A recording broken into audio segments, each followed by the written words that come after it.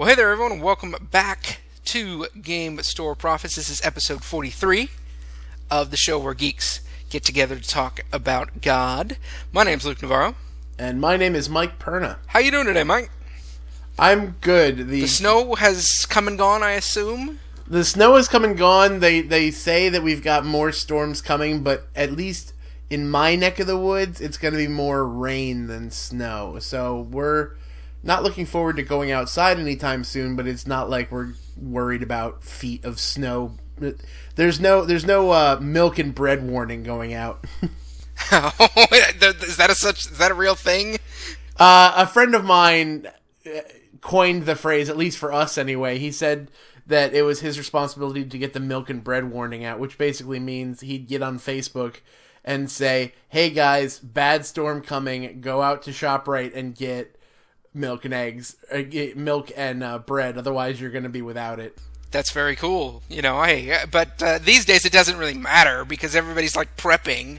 So we've got, piles and piles of dehydrated milk and carton-dized eggs and stuff like that, right? Weaponized Kool-Aid. Yes. We did the amazing episode 42 last time. I just love the fact, if we do nothing else on this podcast, I love the fact that we got to episode 42 and got to make constant references to The Hitchhiker's Guide. I really hope people listen to the last possible second. And if you have not, go back, listen to the last 2 minutes. You don't have to listen to the rest of that. Who cares about that nonsense? Well, but you know how it is. People listen to I do it all the time, You can kind of get to that formulaic close, and sometimes you maybe turn it off a little bit sooner. You jump to the next podcast, especially since, I know that other shows that I've hosted, and certainly the way I listen to podcasts, you do the marathon kind of thing, Oh, yeah. Most people don't, haven't been listening since day one and listen every week. Most people have found out about it somewhere along the way, and they just marathon the things. And it's easy to kind of skip when you get toward that stuff near the end, but sometimes we put fun stuff in there, so listen all the way. We are a constant stream of awesomeness that cannot be stopped. The tide cannot be held back. At least we'd like to think so. I'm pretty sure Perna is like Old Dutch for constant stream of awesomeness, right? Yes, those Dutch Pernas. I don't know. I took a stab, man. Where are the Pernas from? I don't know. Italy.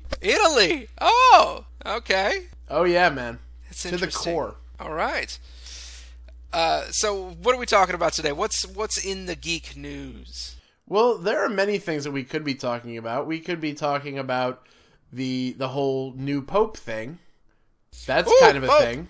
Yeah, I see, you come from a land, and I kind of do now, but I grew up in a place where there were not very many Catholic people. So for me, the Pope was always sort of the butt of a joke, which is terrible, I realize. But, when I think of Pope, all I can think of is Pope hat. That's all I've got. In all honesty, that's all most people can think about. He does. A friend of mine once sent me a postcard that was all of the different weird hats that the Pope wears. So, it is a thing. But, no, I am the exact opposite of your situation because growing up, it was hard for me to find somebody who wasn't Catholic. And right. So the Latin terminology and the who gets to pick who and the what and this and yeah.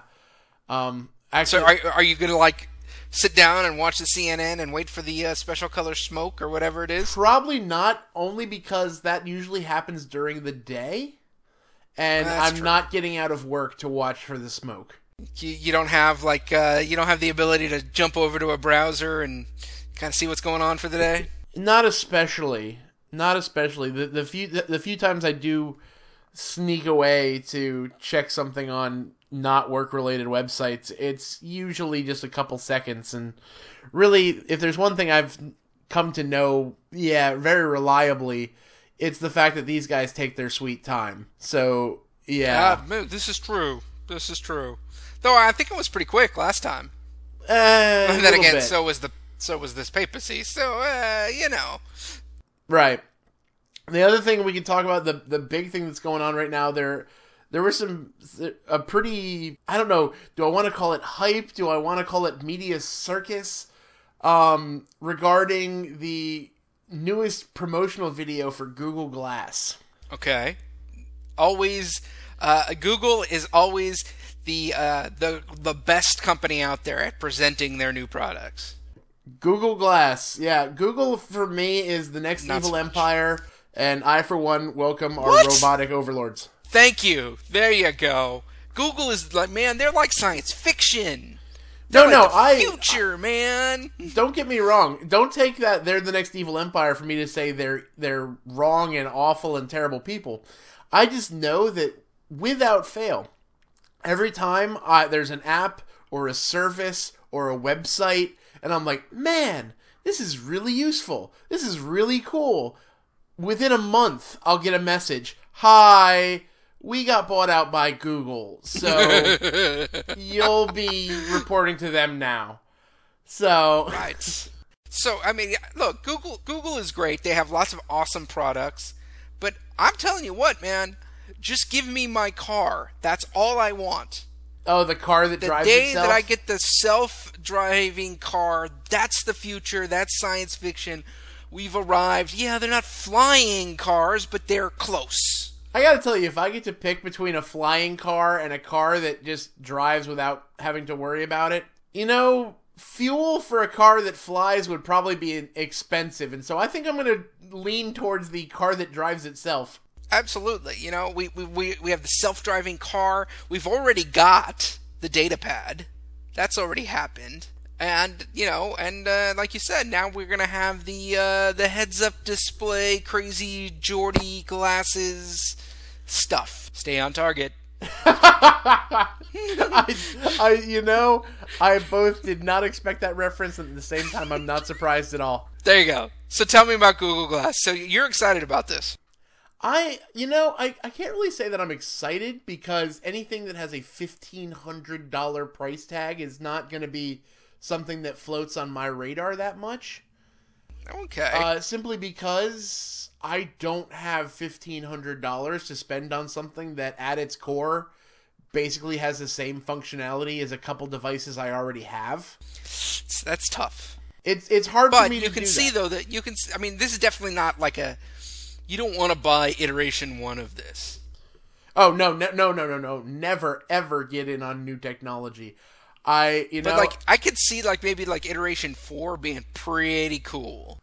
Oh, yeah. No, I definitely think that there's a lot of potential in this. I want to be kept up to speed as to what's going on with it, and I definitely want to be looking at all the different websites and articles that are being written on it. Any kind of specs that get released, I want to know. But I don't think I'm going to be that guy who sits out in line and waits to drop, $1,500. But at the same point, the videos that they're putting out right now are spectacular. And I really like the idea, this one video I saw really got into the whole idea of them talking about, we really want there to be a more human element. And at first I'm like, so we're going to become more human by strapping ourselves into more technology. And before I got into a whole transhumanist thing going on there, talking about Deus Ex or something, I realized that he did have a point. Because so much time we get distracted by this, that, or the other thing. And where do we go? We go to our smartphones. And our smartphone is great and it's a wonderful tool, but it also completely takes us out of the situation. Yeah, I will admit that our family has become like 4 little smartphone holders. And my kids don't have a smartphone, but they have their own little video game devices or whatever. We can sit in a living room and not ever once look at each other because we're all just plugged in onto our phones or onto our computers. Well, yeah, no, that's definitely a thing. There have been a couple times when my wife and I will be sitting around not doing much, and we'll find that I'll have my tablet out and she'll have her laptop, and at the same time we'll probably have the TV on, and we're just sitting there, and there's not like anything's bad. It's just we're just kind of together, disconnected by the technology that's there. Well, and I know that my dad will call us out on it. We'll be out at a restaurant or whatever, and he's like, why are we here together? you know. Of course, Yeah. my dad is like a Luddite, so he couldn't use a smartphone if his life depended on it. He's having trouble texting on his what do they call them, feature phones, but he's like everybody at the table is just looking at their phone. And obviously you don't do that with everybody, but sometimes with the people you're close to, it's easy to take those relationships for granted and just maybe spend a little bit too much time raising your Hobbit army. Oh, I know somebody who's into that game, and I'm sorry, I'm into some silly games online, but that one is just like, all right, we're gonna set up this thing right here. We're gonna have one click, and then we're gonna come back 15 hours later and see what that one click did. And I'm like, you lost me. But I mean, I will say with Google Glass, I'm intrigued to see, like, because the argument can still be made. Aren't you still getting distracted? Aren't you still being taken away from the moment to record the moment? To, no, I'm not actually looking at you. I'm following GPS. Like, all this stuff that we complain about our smartphones, isn't this just hiding the fact that we're still getting distracted? Well, and I think that, so much of it, one of the problems, okay, so there are some cool things that, like, really excite me about this idea, and then there are some things that I think, well, how's it going to work? Maybe they don't turn me off about it, but how's it going to work? And, one of the things, okay, so I'm a person who wears glasses. As am I. Okay. And, one thing I know is that you can put almost anything static on my glasses and I can look right through it. Right. Okay, that's a nice way of me saying my glasses are dirty as all get out. Oh, I've had people look at me and go, how can you see through these? I go, when I have them on, I don't see that stuff. Exactly. However, anything new appears on the glasses and it completely takes me out of pockets. Maybe if you're outside, a little piece of dirt or mud or something lands on the glass or anything like that, and all of a sudden it becomes in primary focus. So that worries me a little bit. I don't think you can really control what you're seeing very easily without going to another device to make that adjustment. Right. And so everything you're seeing is stuff that Google thinks that you're going to want to see, and I don't like that kind of predictive element. So those things worry me, but I will tell you that the one thing that, and you don't even need Google Glass for this, the one thing that I would love is a 30-second life buffer. Okay, explain that. Well, how many times that you're out there, and all of a sudden you're like, oh, I wish I had a camera for that. Or, yes. Oh, I wish that I had... That would be awesome. I just need like 30 seconds, maybe a minute, however long my reaction time is. It'd just be like, okay, save that. I don't want you to save my whole life because that's just weird, okay? And nobody needs that data. Nobody is that important. Right. Forget that. But it would be nice just to be like, oh, record, and it just records whatever the last minute was. That would be really cool. Well, they do show on these videos a lot that, like, people doing stuff, and all of a sudden they just say, Glass, record a video. And it just records a video of whatever's in front of them. Now, it's really easy on a promo video to make that look awesome. Right. So anybody who has Siri on their iPhone knows it does not work. At least not nearly as well as they make it look in the promos. Well, and if you live in, say, California, where every place name is in Spanish, good luck with that. It just cannot handle it. And I imagine it's any place where any word that has, that's borrowed. And, we study Greek and Hebrew. We should know the technical special term for borrowed words and languages, but it's not coming to me at the moment. Right. But any word that's borrowed from another language, it just doesn't work very well. And I'd say at least half of the time I end up yelling at Siri, and at one point my wife yelled at Siri and said, Siri, you are so useless, and Siri responded back and said, you have the right to your own opinion. Of all the useful things that people use Siri for, if I ever get my hands on somebody's phone and they have it, I'm the guy who sits there and goes, Siri, what's your favorite color? Siri, how do I get rid of a dead body? I do love that because my friend did did show me that one time. If you ask Siri, how do I get rid of a dead body, it brings up a map with all the local swamps. That's awesome. So, I mean, there's funny stuff built into it. I would never see myself using it for anything actually useful. I would just be... Right. Apparently, it does have an answer for Siri, what is the meaning of life? I don't know. It has multiple. Oh, I'm sure. Because, yeah. Yeah. But, now think about a device where that's the only interface. Right. That's a problem. Yeah, but again, like I said, version 4 could be really good. Yeah, I have no desire to get... Because I remember when iPad first came out, there were all these different problems and all these different issues. But then by the time you get out the next iteration, it's like, man, this thing's the greatest thing ever. So I have a funny feeling it's going to go the same route. And we are at the very least on the fast track. Well, maybe not fast track. There are probably people who would say that it's taken way too long. But we're definitely getting a little bit more toward that science fiction world that we all kind of dream about. You know? If you look at some of the stuff that they've announced / demonstrated, who was it? Was it Xbox or one of the big gaming companies that said they have a new thing that projects the game on like 3 walls of your room. Like it makes you see the stuff that's happening on the left and right of you on the walls. Like that, I mean, we are that much closer to the holodeck. Yeah, we are coming really close to holodeck here. And trust me, if that ever happens, an entire generation of nerds will never leave their house. Leave the house? Yeah, that's bad. But speaking of video game consoles, that's another big piece of news. PlayStation 4 got announced.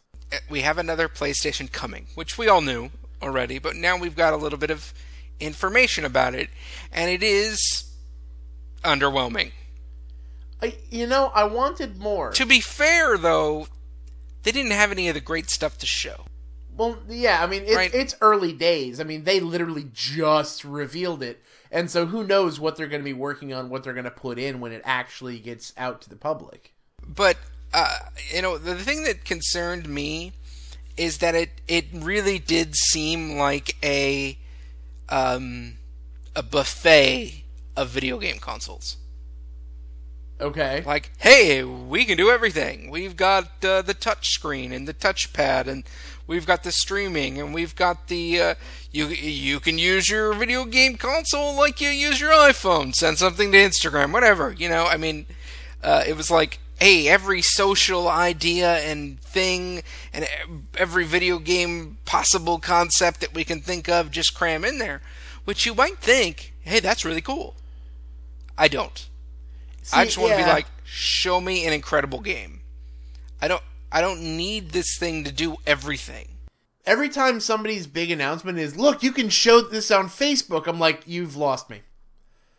Now, don't get me wrong, as anybody who's a fan of us on Facebook can attest to, I have no problem sharing pretty much anything I think that's even remotely cool with the people. But at no point am I going to sit there and am I going to really need a button that says, ooh, that kill shot was awesome, put that on Facebook.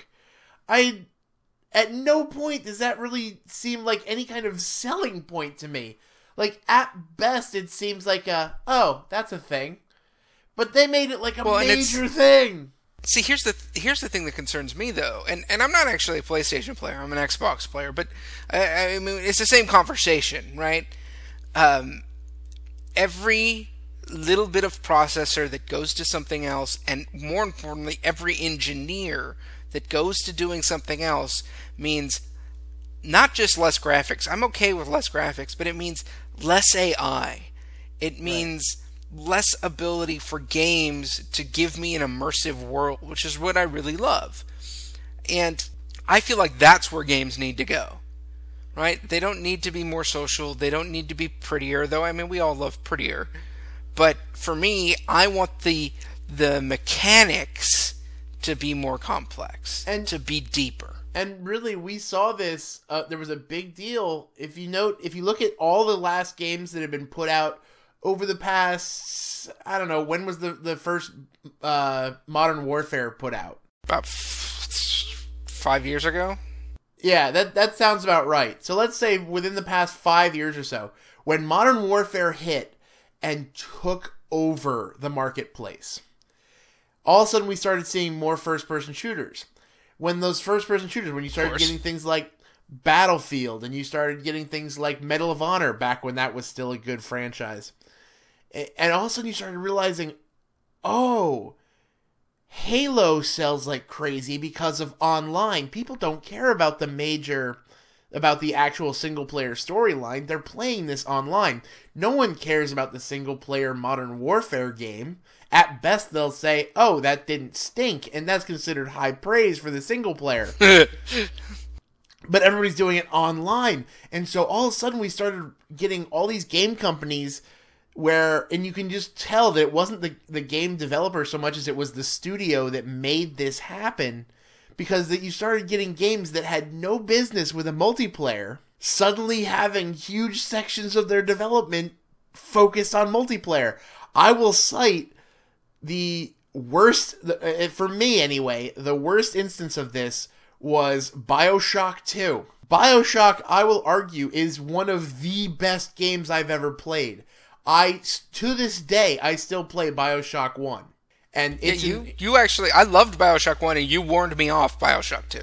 No, BioShock 2, I played a demo of BioShock 2, and I'm like, this is silly. It took away all the great story, it took away all the great characterization, and it's just like, you're a big guy, and you're a big daddy, so you have a huge drill hand, and you have a big gun, and nothing can stop. I'm like, I don't care about this. Right. But they had to. But then you look and you're like, oh yeah, we've got multiplayer. It's BioShock. I didn't buy BioShock for multiplayer. The multiplayer was awful. It was rushed, and it ruined that game. Which I'm very thankful that at least it must have made enough money to warrant 3, because BioShock Infinite is coming out, and that makes me excited. And you want to know what happens? Guess what? I don't know if there's multiplayer, but they haven't mentioned it once, which means to tell me that even if it's not about that, even if it is there, it's not there, and that makes me happy. Right. Because when they decided, oh yeah, we're totally gonna take this multiplayer, it ruined the game. And I just think so much of this Facebook stuff, and don't get me started on the touchpad, okay? Granted, if you're on a tablet, touchpad, awesome. Super glad that touchpads exist. I was just playing a game earlier as Susan and I were sitting on the couch on my little tablet. I was, playing a game that was part, Civilization, part Pokemon. It's awesome. And I was playing this game, and it's all touchpad. It's, oh yeah, this is great. This is awesome. This is fantastic. But if you look at the PlayStation Vita, which they're still supporting, because the PlayStation 4, one of their big things is, oh, hey, you know how everybody liked the Wii U, that you can, if somebody needs the television, you can take your game with you. You can apparently port your game to your little PlayStation Vita, the little handheld thing. But if you look at the games that are using the touchpad on that system, it's awful. It ruins gameplay. It kills the immersion of it, because you have to move your hands in ways that they're really not supposed to move. And when all you really need is, I just want to push a button. I don't want to do a weird pattern on a touchscreen. I just want to push the button and he hits the guy. Like, that's what I want. I totally agree. I think touch is great for my phone, but I don't need touch on my console. But again, that's one of the big selling points of PlayStation 4, is they're like, look at this new controller. It's got a touchpad like the Vita does. And I'm like, yeah, give me a game developer that's actually using that in a useful way, and then I'll be excited about that. Well, a lot of people are saying that the next generation of consoles is the end of consoles, and I'm pretty sure that they have said that every time there is another generation of consoles. Oh, yeah, as long as they're making money and Moore's Law is still in effect, we're going to have newer consoles. But, I mean, and part of this is also just the natural sort of back and forth yin and yang between the console and the computer. I have actually been playing a lot more on the computer. I did go ahead and buy a new desktop since the last time we recorded this show. It's a tiny little pathetic desktop, but it's a desktop. But it's a thing. Right. Some of you may remember the terrible, horrible story of the death of my last desktop, which ended up with me off the show for a couple of months. But I've got it back. I've got the nice big screen. And, last time we were recording this show, as we are wont to do, afterwards we hung out and chatted for a little while. And you pointed me to a sort of geek news thing. I forget which one it was. I think maybe it was the Penny Arcade channel Checkpoint thing. Checkpoint. Okay. And it was a news show about the most recent EVE Online massive event. The misclick that started a revolution. Right. And that kind of got me thinking, and I got the new computer, and I was like, you know what? I'm going to go ahead and put EVE Online on and see what's going on. Well, I've been playing for about a week. And, we talked about what do I want out of consoles. Now, of course, EVE Online's not a game you could play on the console. It's just not. No, there's way too many charts and graphs to deal with. Right. But the thing about EVE is that it is incredibly deep. So deep that you can fall in and you just get lost. And the one time that I tried playing the game in the past, that's what happened. And I was like, I don't get this. It's no fun. I'm out. Well, the danger the danger of it is this. This is what this is how I've described it to people. It's Star Wars. However, you fall into the danger of episode 1, 2, and 3, where you stop talking about laser fights and cool ships and start talking about trade regulation. That's EVE Online. Yeah, well, and when my wife asked me what the game was, and I said it's as closest to Star Wars as you can get. I have played both Star Wars MMOs, Star Wars Galaxies, and I was on Sweater with you, but I did not play Galaxies. I was a Galaxies player. I was the guy who was like, "No, Galaxies is awesome." When Please everybody come else play with me.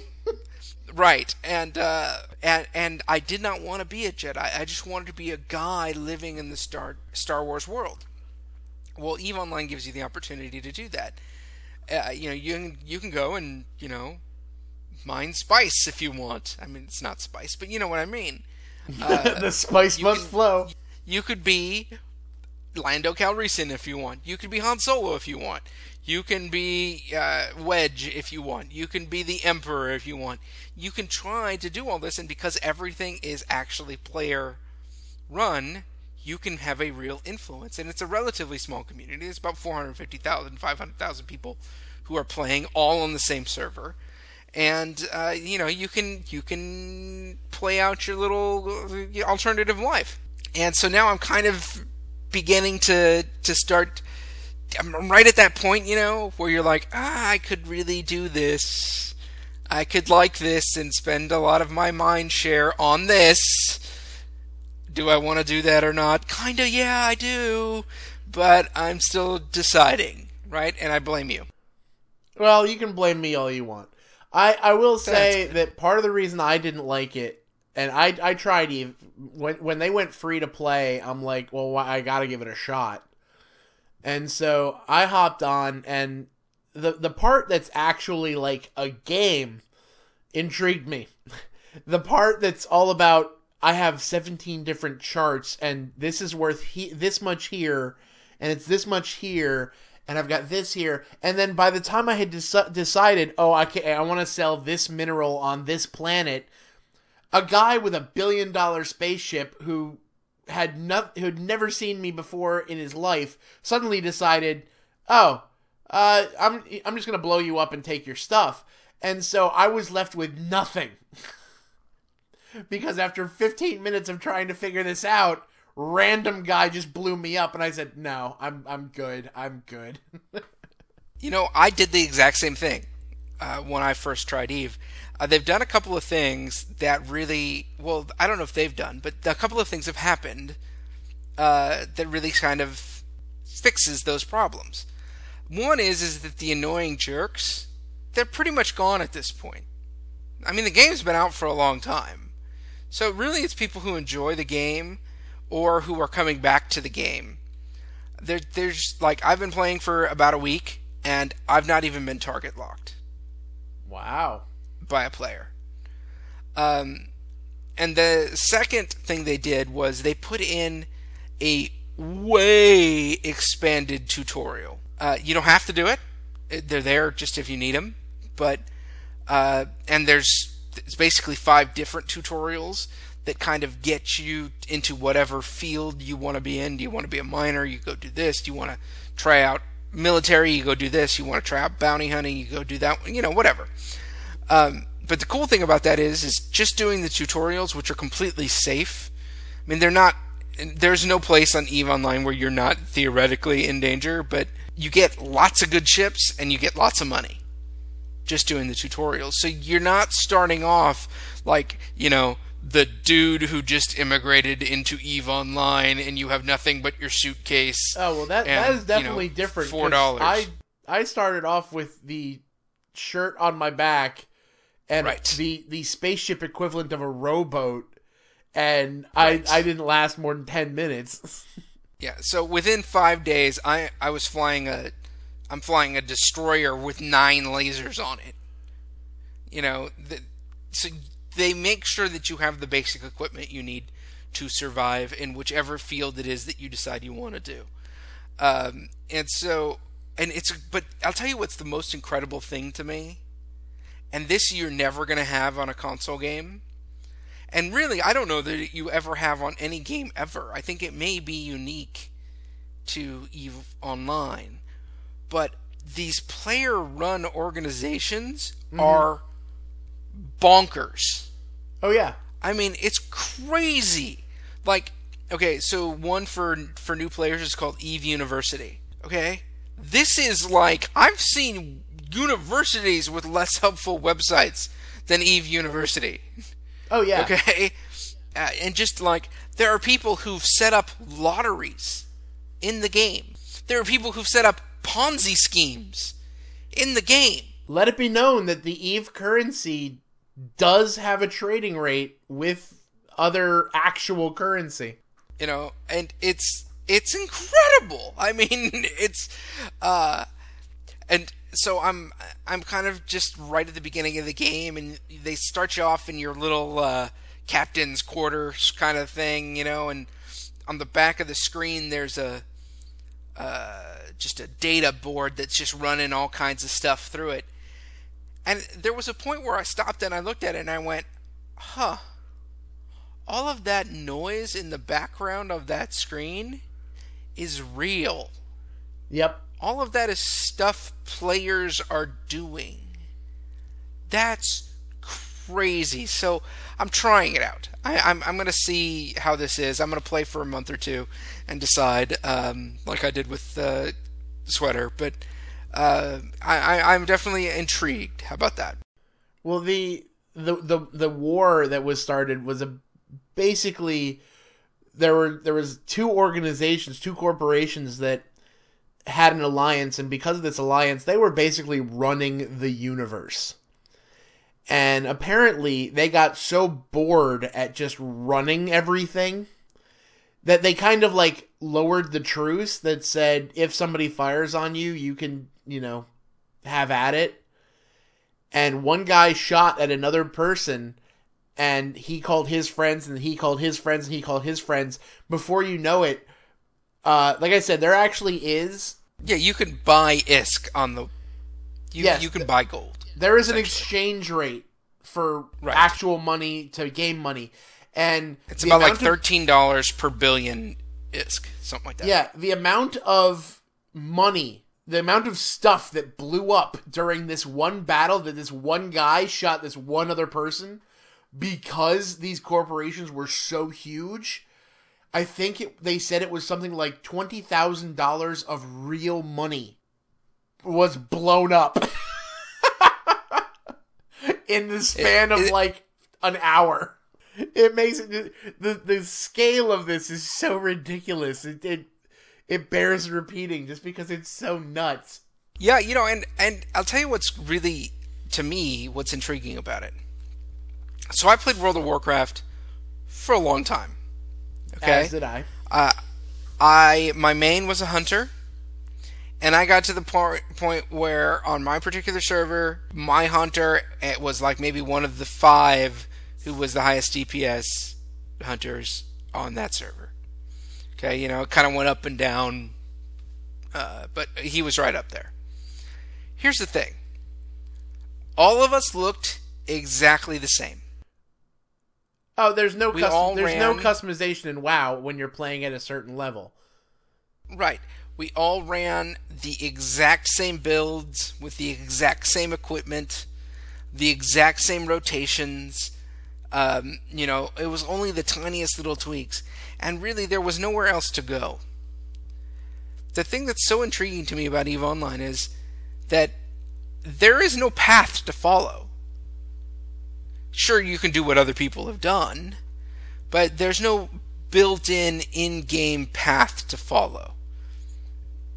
Whereas in World of Warcraft, it's like, oh, hey, you get this tier of armor and you're awesome. You get this tier of armor and you're on. Well, that right there is one of the major reasons why I got out of WoW. That and the fact that I didn't like paying money to lose my weekends. But literally one thing that I got really annoyed with, as a guy who, Luke, you know this very well, I play games like that.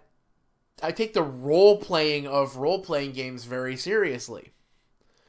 And so, I got yelled at by people in my guild because I played a dwarf rogue. And dwarf rogues, if you play WoW, you know this, are so rare that there are world events. I think they still do this, but there were world events where you had to shoot this Halloween gun at every type of race combination there was.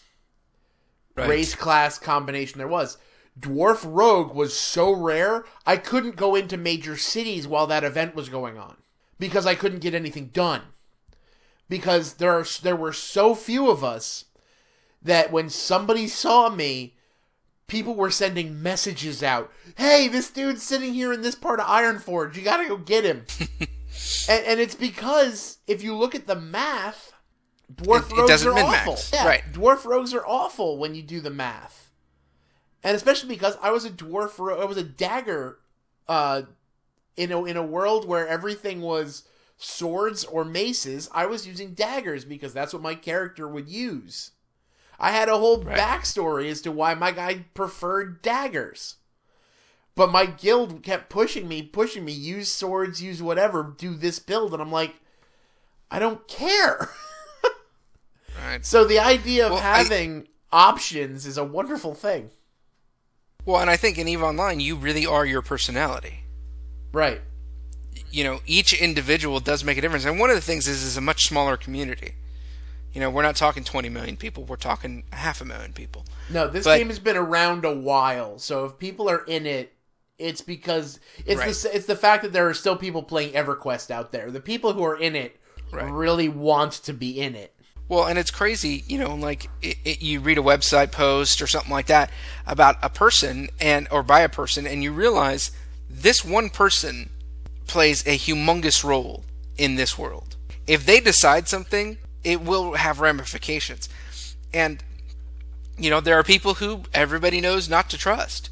And these aren't NPCs that, these are bad. No, these are real people who, hey, if you see that guy, warp, get out of there, And that's awesome, right? That it's awesome that if you want to be a highwayman, you can. Right. If you want to be an honest trader, you can. If you want to be a dishonest trader, you can, and you can play in that world. You can be that character in a way that I've never seen before in any game ever. Here's my one problem. Oh, go ahead. I love on the checkpoint, which if you don't know checkpoint or loading ready run, which is the people who put checkpoint together. At one point, the guy who's presenting this story about this mega war on EVE, he looked at the camera and he goes, "Are sociologists watching this game? Because if they're not, they should be." They should be, yeah. And it's an awesome experiment to be a part of. That it's just cool that way. I'll tell you, though, the one thing that I dislike about it, and you and I may have an argument about this. Uh-oh, this should be fun. It's on a computer. Yes. And as much as I am gaming on my computer, I don't really want to be. Oh, I'm this a comes PC back gamer to the at this PlayStation point. thing. Are you? See, I'm totally a couch gamer. Totally a couch gamer. Nah. I do not want to be sitting in an uncomfortable chair, hunched over my mouse and keyboard, even though it's a better experience. And it is a better experience right now. Let's just be honest about it, right? My computer is a better technical game machine than my Xbox. The line is blurring, especially with the PlayStation 4 coming out. The line is blurring, but it's still, if you're willing to put the money into a really nice machine, a computer's still going to give you more power. Well, and at this point, I didn't even put a lot of money into this computer, and it's still better than the Xbox. Right. Now, next generation, that might be a whole different next argument. Gen, right. But that doesn't change the fact that if everything else was equal, and obviously it's not, but if it was, I'd rather sit on my couch with a controller in my hand. I like controllers more than mouse and keyboard. See, for me, I'm definitely in the argument of it depends on the game. Of course. Like I said, you could not play EVE Online with a controller. No. You couldn't. It'd be impossible. You couldn't play real-time strategy, even though they tried it with one of the Halo games. But playing real-time strategy on with a controller is not fun. All right, so then what do you think about what, to me, is the absolute most intriguing piece of technology on the horizon? Forget the Xbox 7, 9, Next, 360, 412, whatever it's going to be. Forget the PlayStation 4. Certainly forget the Wii U.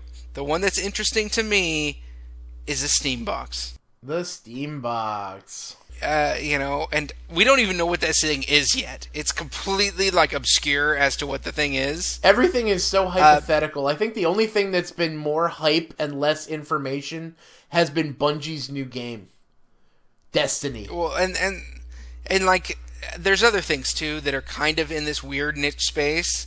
The thing, it's called, I think, Ouya. Is that how you say it? It's the thing that made OUYA. $1 bazillion on Kickstarter. Right.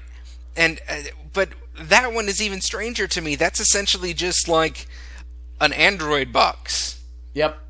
Which it's like, well, Android games are built for touchscreen. Why would I want a controller for that? The only people who got really excited about Ouya are the guys who will be developing the apps for Ouya. But the Steam box, so theoretically, it is kind of one of two things. And maybe, Mike, you know a little bit more about it than I do, so you could correct me if I'm wrong. But it is a very small computer. And by very small, I mean kind of big Rubik's Cube-ish right. size. That will basically just have the HDMI out and a wireless controller. And my understanding is that it is going to be able to play the Steam library of games. But some things that I've heard are it's only going to play the Linux games available on Steam, which are 4 games.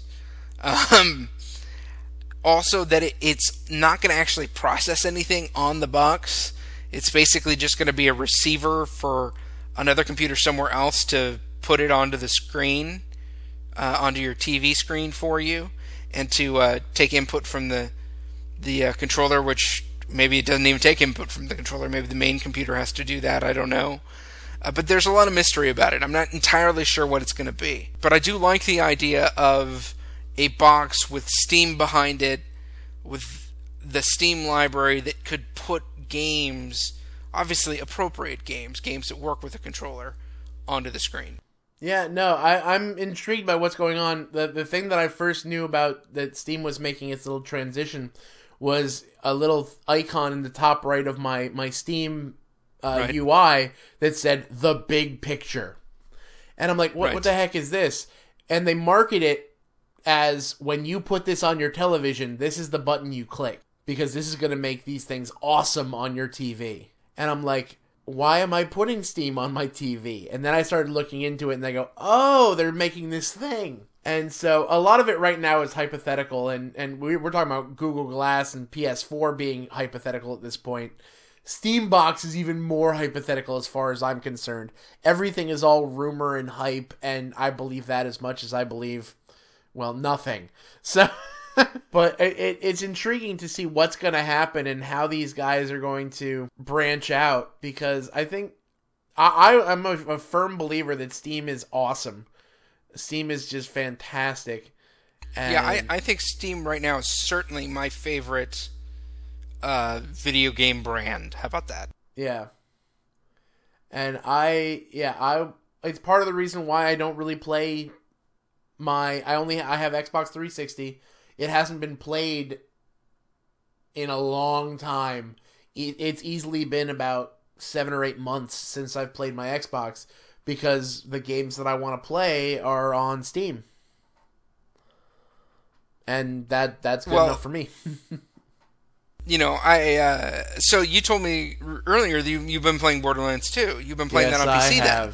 Yes, I have. Okay. The only annoyance I have with me playing it on PC, I love the controls. I love how it works. I love everything about playing it on PC, except for the fact that everybody I know who owns it plays it on Xbox.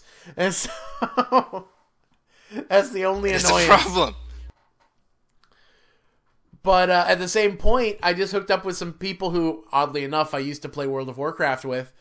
And we're talking about this weekend getting together and playing Borderlands 2. We connected over Steam. And so that whole idea of the client really reaching out and making these connections is also there as well. So I'm definitely becoming, I kind of fought it. I kind of like, oh yeah, no, I love my console. Basically, there's a couple reasons why I still have a console. One, because why get rid of it, because it works.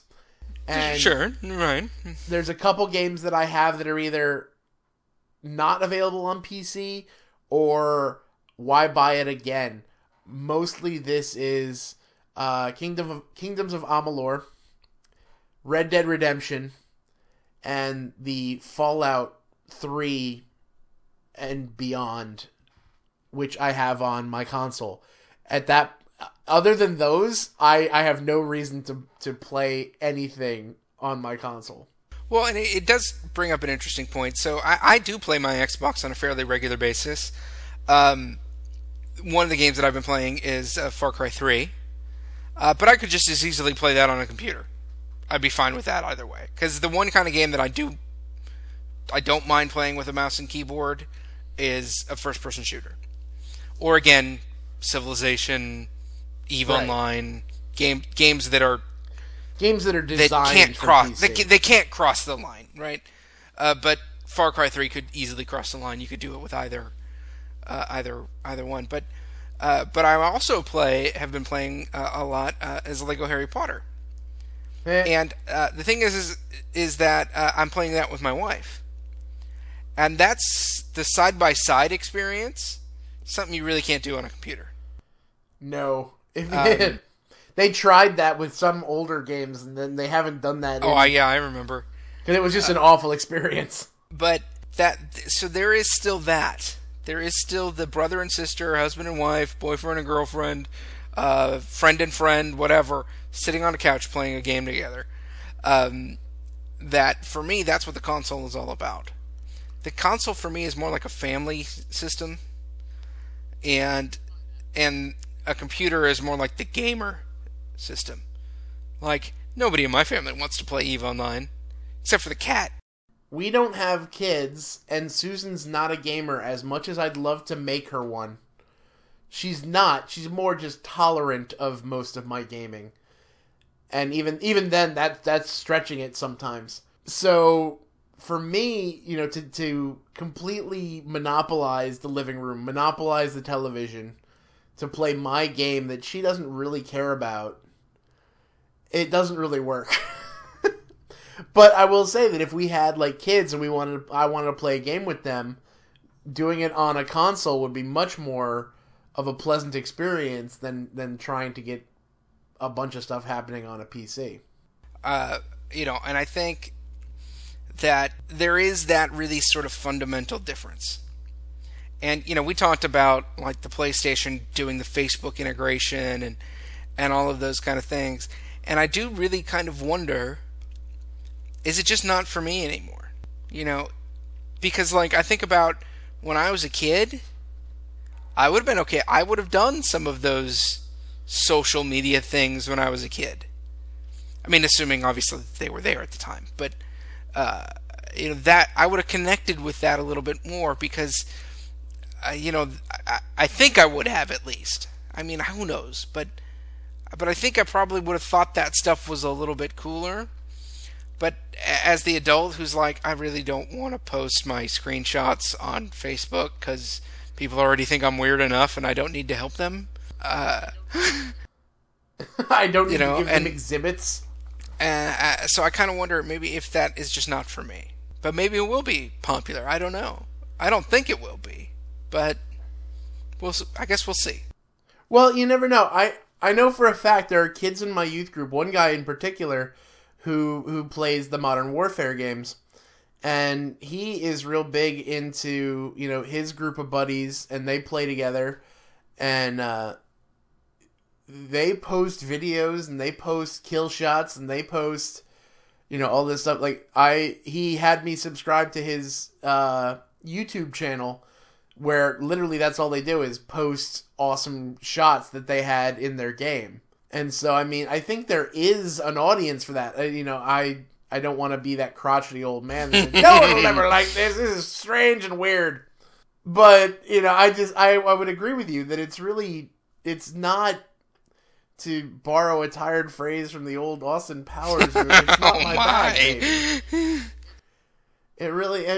It's really not. It's not something that I could ever see myself getting really excited about. All right. Well, we have spent an hour now chattering about our love for video games. This is what happens when they load up the geeky stuff all at the same time. Well, and my little excursion into EVE Online has been kind of an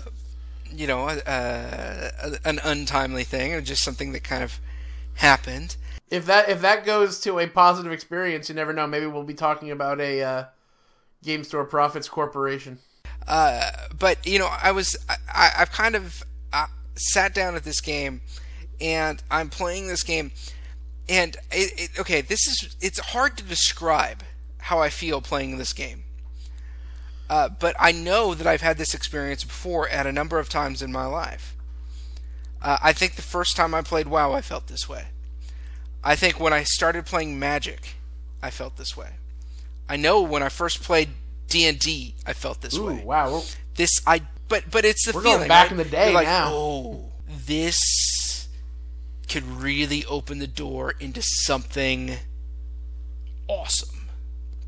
Right? You're like right on the edge of, okay, this thing is going to be deep, and it's going to be amazing, and I cannot wait to dig down into it, right?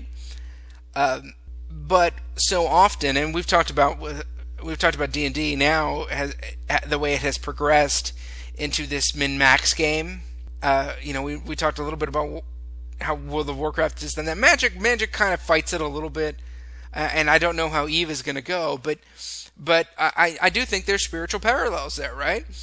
When you first come to your faith, it has that vibe to it, that like, oh my goodness, this is so amazing, I can so dive into this, and I need to tell everyone about it. And then eventually you just sort of find a nice, well-worn path, and you just kind of cruise along it. And, I know that I did that in some games, and I've done that in life, and you kind of get to the point where you're just like, whoa, wait a minute, I'm going to try EVE Online. Let's try this other crazy thing and see what happens. And the same thing can happen with our faith. You can stop and say, oh, wait a minute, maybe is God calling me to this other thing? No, that's crazy. God can't be calling me to this. He might be. He might be, saying, hey, maybe you need to go be a youth pastor and write stories about steampunk dwarves. It's possible that, God's calling you to do that. Not the min-maxed, hunter with all of his special hunter gear, but maybe God's asking you to be a dwarf with stabby Well, Real okay, success. I'll kind of use this. I'll kind of use a story from my World of Warcraft experience and a story from my real life, more important experience to kind of go All along right. with what you're saying, or what I think you're saying anyway.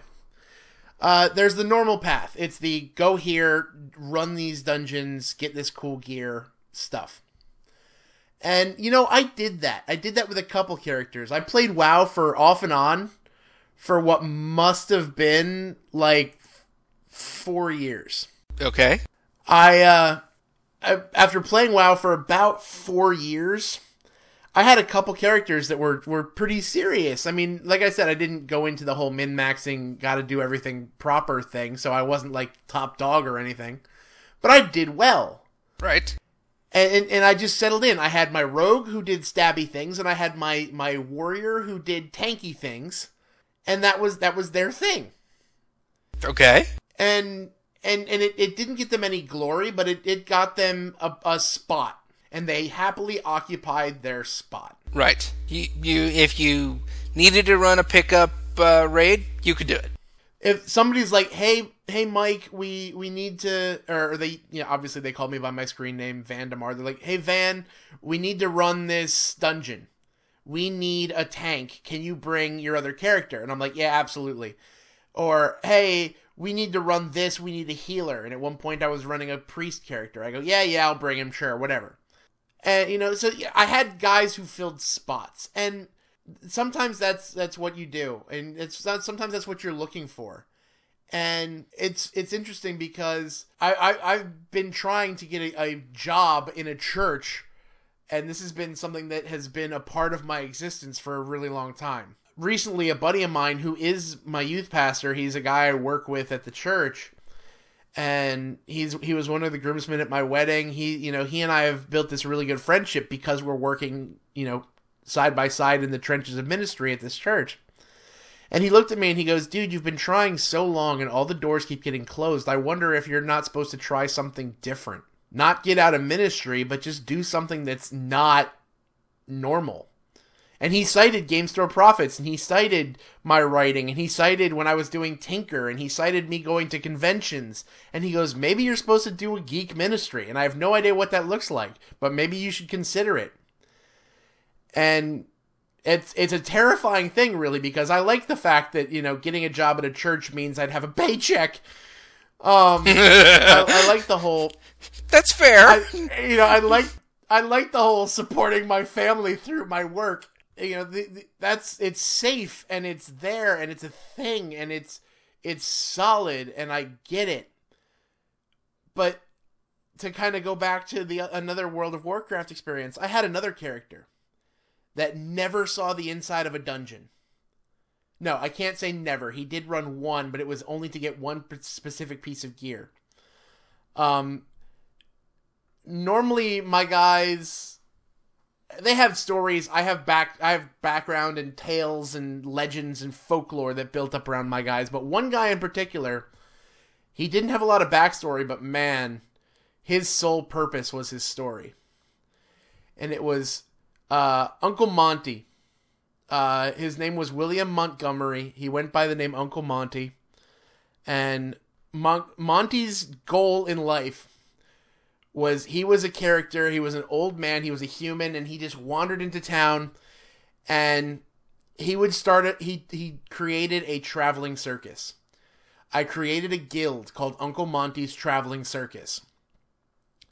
And my guy, I would just get all the people in my guild were other people who just had characters who were performers. I had jugglers, I had gymnasts, I had, fire breathers and fortune tellers.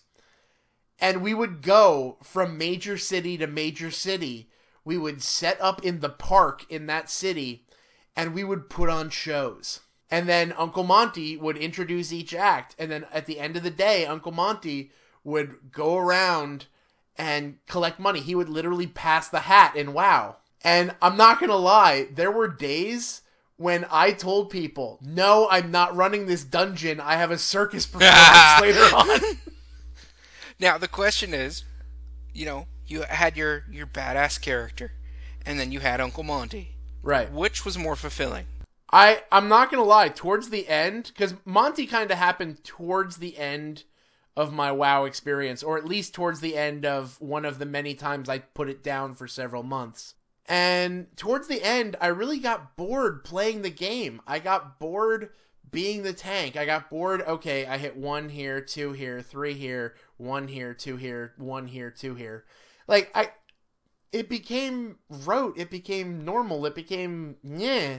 And Uncle Monty was always different. I had to deal with hecklers as Uncle Monty. I had to deal with other people, because I discovered I was playing on a role-playing server, and if you ever want to, there are a couple of things that you can always do to find the role players. One of them is go to the park, because there's never any actual in-game reason to go to the park.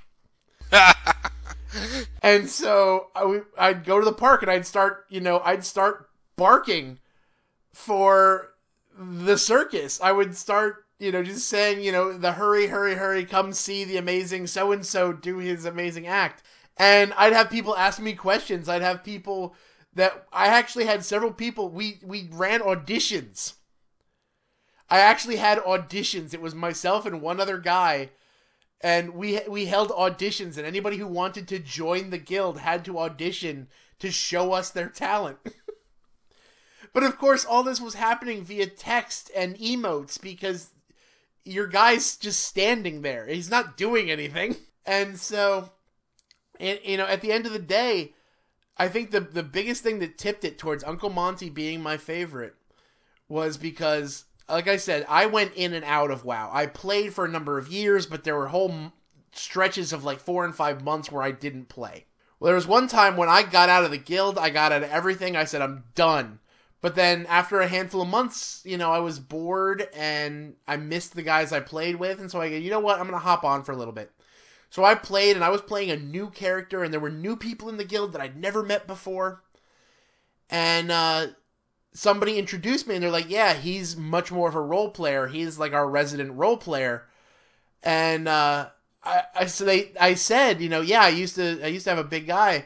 And my character actually had he tried to get a role-playing guild together, and he would walk through town, and he would call out for the Sons of Ironforge and everything like that. And I said I also had one other character that was all about the story, and he never did anything. And I said, Uncle Monty. And this person literally, and I was on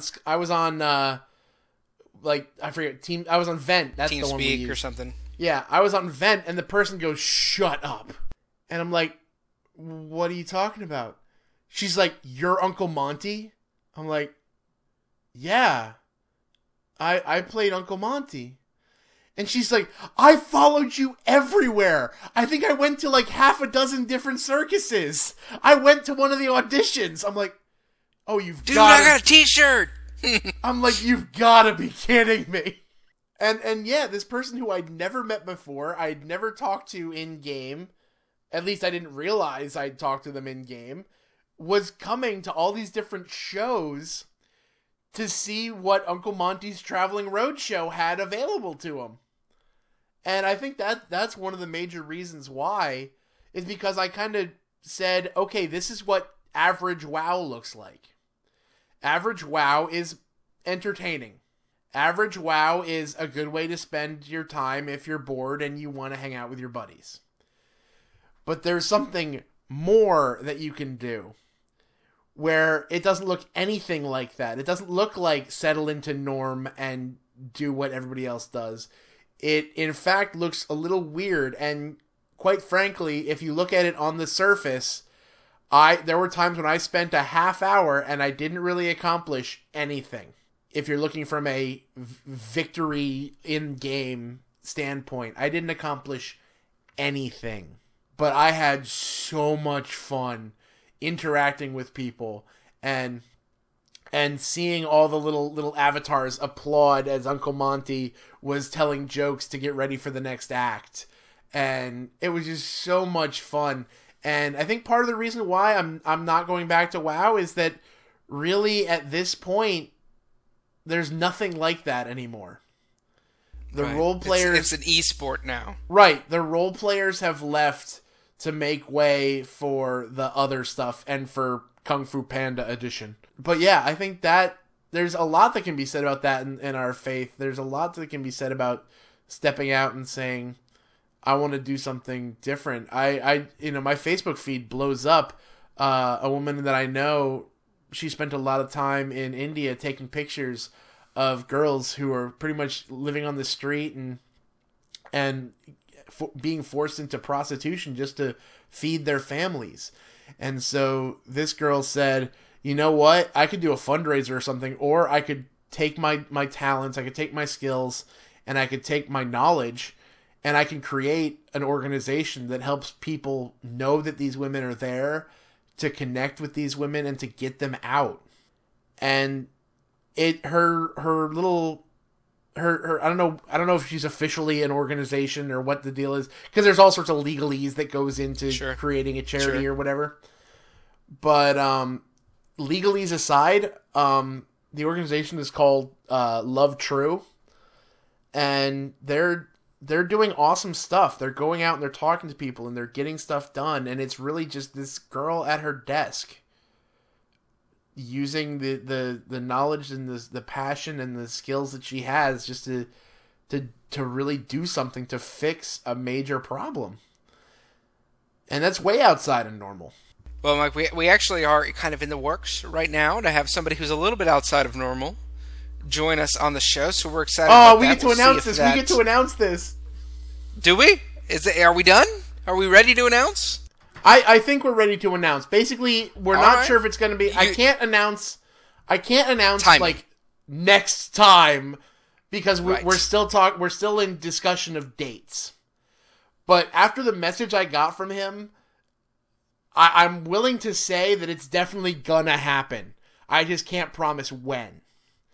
But sometime in the fairly near future, we're going to have Derek White, a.k.a. the Geek Preacher, on our podcast. And that makes me very, very excited because if nothing else, I mean, I've had a couple messages with Derek on Facebook and everything like that, and we're very thankful. He's commented on some stuff that we've put up on the Facebook page. He is a Facebook fan, so yay. It's quite possible that he's listening to this now because he did say that occasionally he has listened to us. But yeah, we just said, hey, we want to have you on the show, and he was very psyched to get on here and talk with us.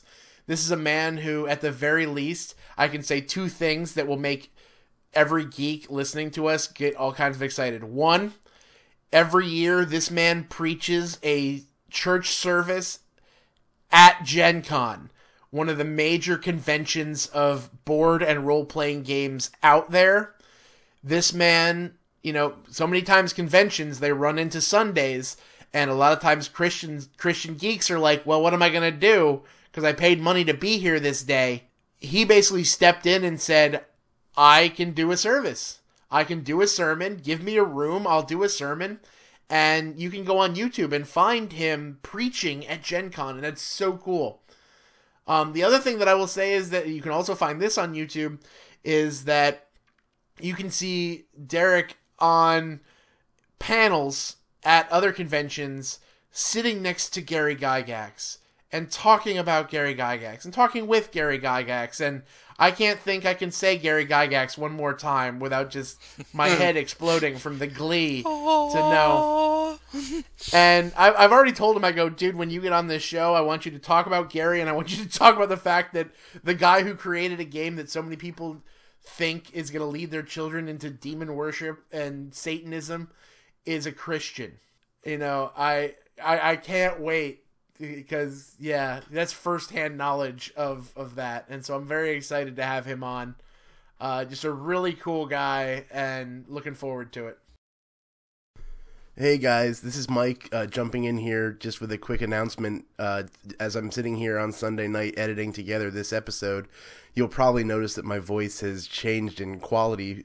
This is mostly due to the fact that I've spent the past couple days home sick, nursing some kind of horrible alien ick that has attacked me, which will hopefully get away from me by the next time we record.